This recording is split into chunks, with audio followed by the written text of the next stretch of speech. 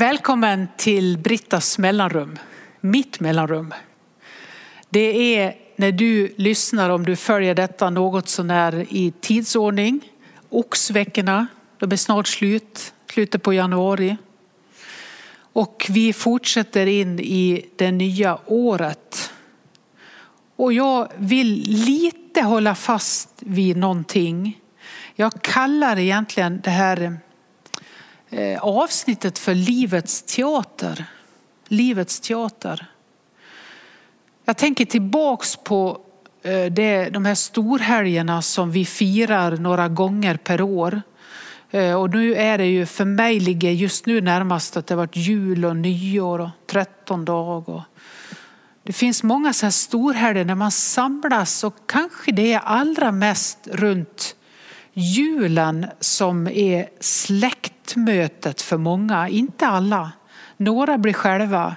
Men för några är det här när man ska mötas syskon och föräldrar och svärföräldrar och kusiner och barn.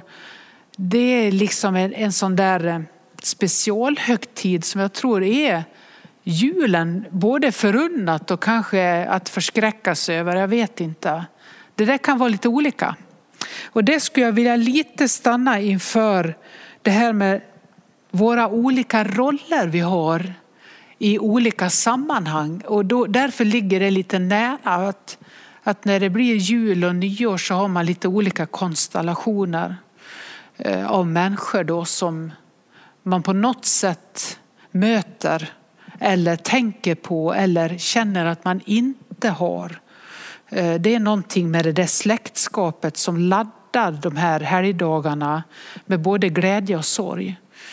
Och så laddar det också med, om man möts, de här olika rollerna vi har i våra familjer, i våra olika vänskapskretsar, när vi går ut ur arbetslivet, när vi är med i kören, när vi träffar barnbarn, när vi träffar syskonen som är äldre, som är yngre. Ni vet, alla de här platserna där du och jag finns i det liv vi lever.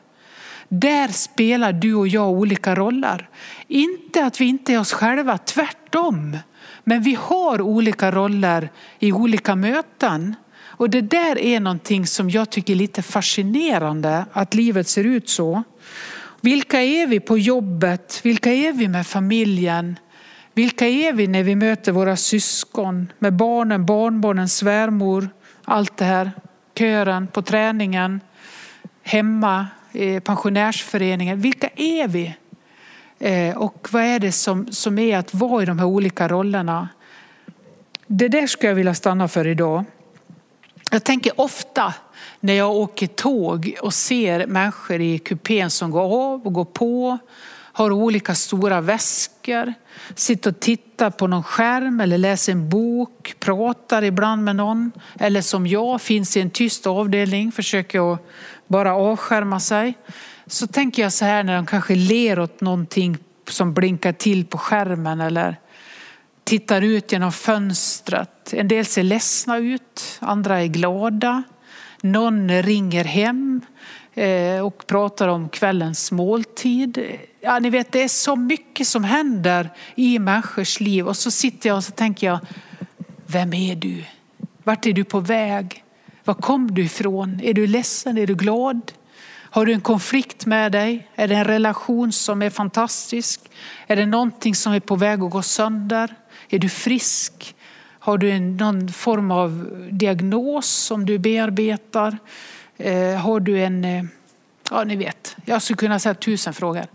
Jag funderar mycket på det och tycker att det är spännande med oss människor som reser genom detta livet och är med i det som kallas livets teater. Alltså där vi har en roll för varje sammanhang.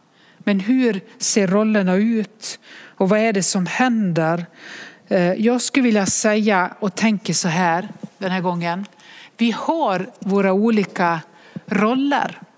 Och det kanske är helt oundvikligt. Jag skulle vilja uppmuntra dig i det som är din roll och ditt liv just nu. Att våga vara där. Våga vara i den rollen. Det är ingen fara. Jag tittar på Fanny och Alexander på Göteborgs stadsteater. 2019 gick den. I mars var jag där. Jag har sett den, tror jag, varje jul i många år. På tv också, den här långa versionen av Ingmar Bergman, Fanny och Alexander.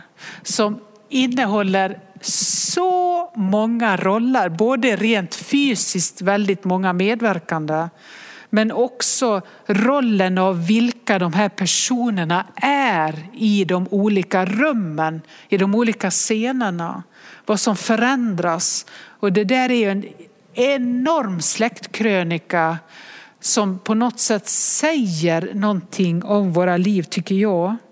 Och så tänker jag på gamla fru Ekdahl i den här familjen Ekdahl som har några driver en teater, med framgångsrika i affärslivet.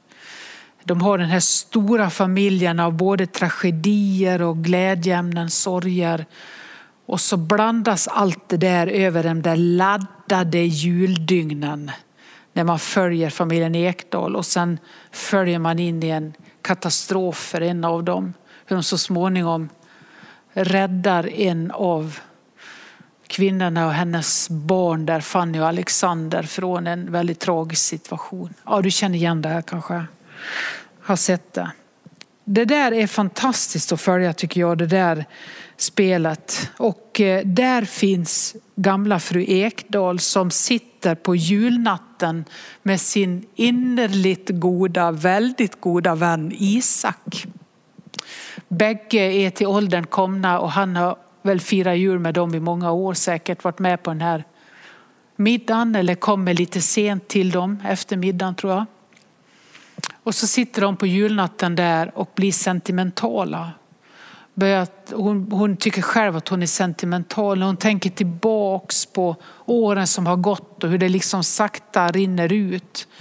Och så sitter hon med sin fina vän Isak där. Och de ska snart äta frukost i familjen Ekdahl och så ska de gå på julottan. Och då säger hon de här fantastiska orden som jag många gånger har stavat på. Hon säger så här till sin vän Isak. Ja, vi spelar våra roller. Somliga spelar dem slarvigt. Andra med omsorg. Jag föredrar den senare. Den tycker jag är så fantastisk. En gång till säger jag det. Ja, vi spelar våra roller. Somliga spelar dem slarvigt, andra med omsorg. Jag föredrar det senare. Så snyter hon sig och så kliver hon in i rollen som farmor. Den gamla kvinnan Ekdahl, fru Ekdahl, som också då är farmor. Och så blir hon farmor, tar sitt ansvar. Hon är mor, hon är änka, vart hustru. Ja, hon har många roller och så är hon så medveten om att spela den på bästa sätt i det som är den scenen. Eller hur? Vi har alla våra scener och alla våra roller. Hur spelar vi dem på bästa sätt och inser att det är okej? Rollerna skiftar genom ett liv och beroende på hur våra sammanhang ser ut, var vi finns i våra liv. Men du och jag har huvudrollen i vårt eget liv. Men vi är med om väldigt många olika scenbyten. Många entréer. Ibland misslyckas vi, snubblar över orden, hittar inte språket. Och andra gånger går det lysande och vi är i vårt esse. Men vi är i vår huvudroll genom hela livet. Du har din roll, men den skiftar utifrån vem du möter. Vem det är du är tillsammans med.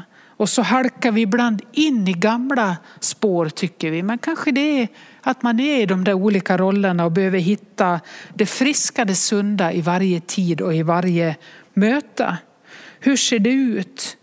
Vad är det som händer? Jag tror att det är som det ska vara. Att bli vän med sig själv kan vara att acceptera det. Att vara i de där olika rollerna genom ett helt liv. Och vara hel och sann och trovärdig just där jag är. Vad betyder det för dig utifrån alla de här olika scenerna där du spelar din roll? Utifrån dem du möter, vad är det? Jag skulle vilja säga också väldigt tydligt då, det är också väldigt, väldigt viktigt att se att så länge det inte är en roll som du förlorar dig själv i, så är det gott. Alltså där du tappar bort vem du är för att du måste spela en roll som inte är du. Då är det någonting som behöver förändras. Men jag tror att det finns i den bästa av världar, i det vanliga livet, oftast roller som är helt okej. Det är bara det att de förändras beroende på vem du möter. Men kom ihåg då att om du helt tappar bort dig själv, då behöver den rollen förändras. Du ska vara dig själv, ha huvudrollen i ditt liv. Men se att du har väldigt många scenbyten genom ett helt liv. Var i dem, var helt i dem. Men låt dig inte utplånas i någon av de rollerna. Utan se till att det finns en rejäl rolllista genom den teater som är livet. Se till att du kan vara i dem och vara sann i alla rollerna. Och förlåt dig själv när du snubblar i entrén. När du glömmer dina repliker och inte tycker att du räcker till. Livets teater är en lång teater. Och det är så många repliker och det är så många skiften. Försök bara vara sann utifrån den du möter och var den du ska vara i den rollen. Den känslan i sig att jag tänker att jag misslyckas, vet du vad den säger? Den säger att du inte slarvar. Tänk på gamla fru Ekdahl. Vi spelar alla våra roller. Somliga slarvigt och somliga med omsorg. Jag föredrar det senare. Tänker du ibland att du har misslyckats i någon av de där scenerna som är dina, i något av de där mötena, så betyder ju det att du inte har slarvat. Du är medveten om att det här inte blir det bästa. Vet du varför? För du är människa. Och ibland så får man faktiskt misslyckas. Se över dina entréer. Var tacksam över att du får vara farmor kanske i en roll. Och var då det? Att du får vara hustru eller man i en roll. Var då det? Att du får vara ett syskon i en familj och kanske sliter med det där att man halkar tillbaks i gamla mönster. Se över mönstren, men vet att nu är vi här som syskon.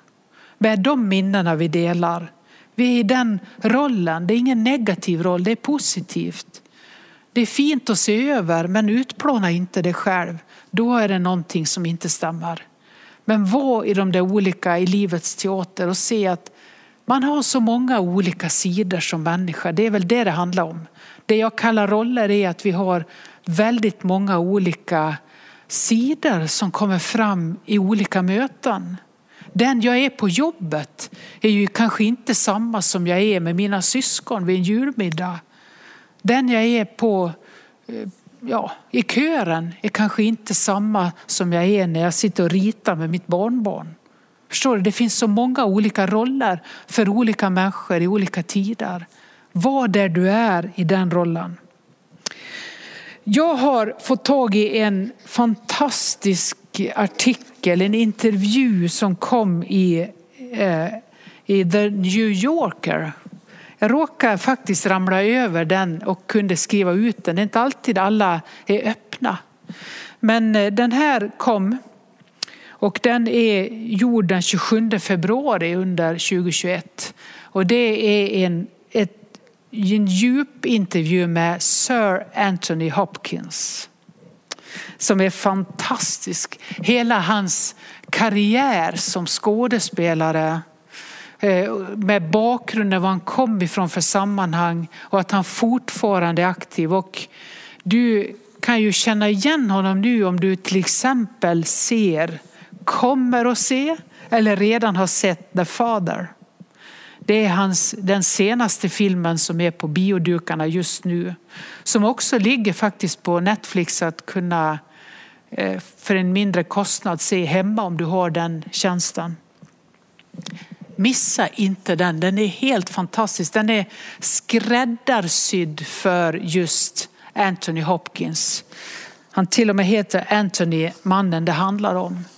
En äldre man som blir dement och vad som sker inifrån hans perspektiv. Det är en otroligt stark film som det mesta som han gör är. Den här intervjun är så fantastisk för där berättar han om hela sin karriär och reflekterar. Han är 83 år, snart 84 och har ju bara, tycker han själv, blivit mer och mer avslappnad och bättre i sina roller. Det är egentligen det som jag skulle vilja lyfta ifrån denna fantastiska och långa intervju. Om du tänker, men vem är han nu igen? Det kan vara någon som tänker det. Så ska jag kunna säga några titlar. Återstoden av dagen. När lammen tystnar. För att bara liksom bredda det. Shadowlands, där han spelar C.S. Lewis. Two Popes, han spelar en av påvarna. Ja, med mera. Du har sett honom. Man hade önskat att få se honom på teaterscenen också. Inte bara genom filmen utan också när han är på teaterscenen. Ja. Och i The Father så spelar han ju mot Olivia Colman. Hon spelar ju drottningen i The Crown till exempel. Broadchurch, den här deckaren. Hon är ju väldigt inne nu. Landscapes har jag precis sett över jul här. Fantastisk skådespelerska. Då har jag ringat in dem lite. I den här intervjun som handlar om livets teater, tycker jag. Att spela sina roller och att göra dem väl. Så säger han så här, när han ska liksom fånga essensen av vad det är, hans liv som skådespelare och hans liv överhuvudtaget. Så säger han så här, vid 83 års ålder, att skådespela eller performing is easier than it's ever been. Det är lättare än någonsin.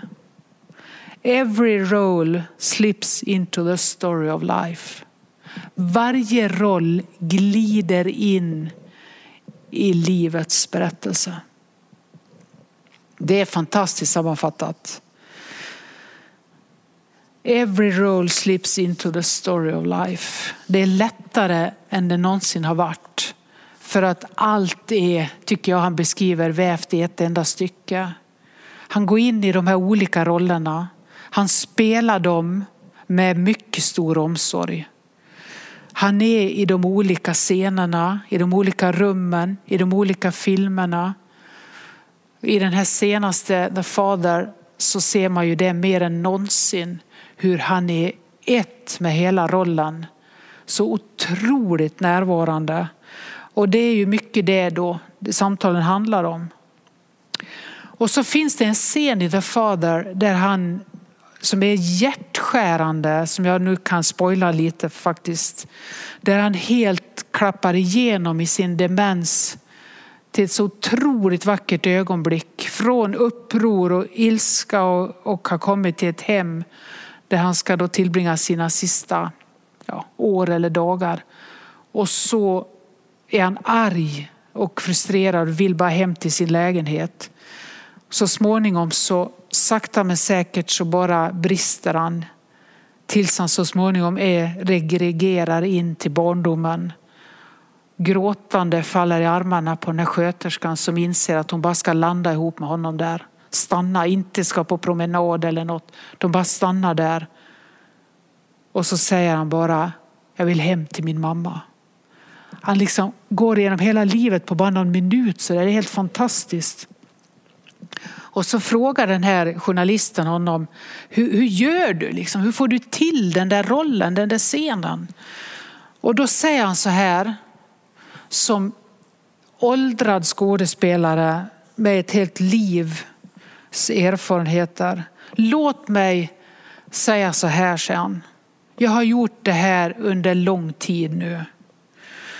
Och precis som åren går så har jag med årens hjälp har jag funnit det enklare att vara en skådespelare, att spela, to act, att agera. Jag har funnit det enklare att agera.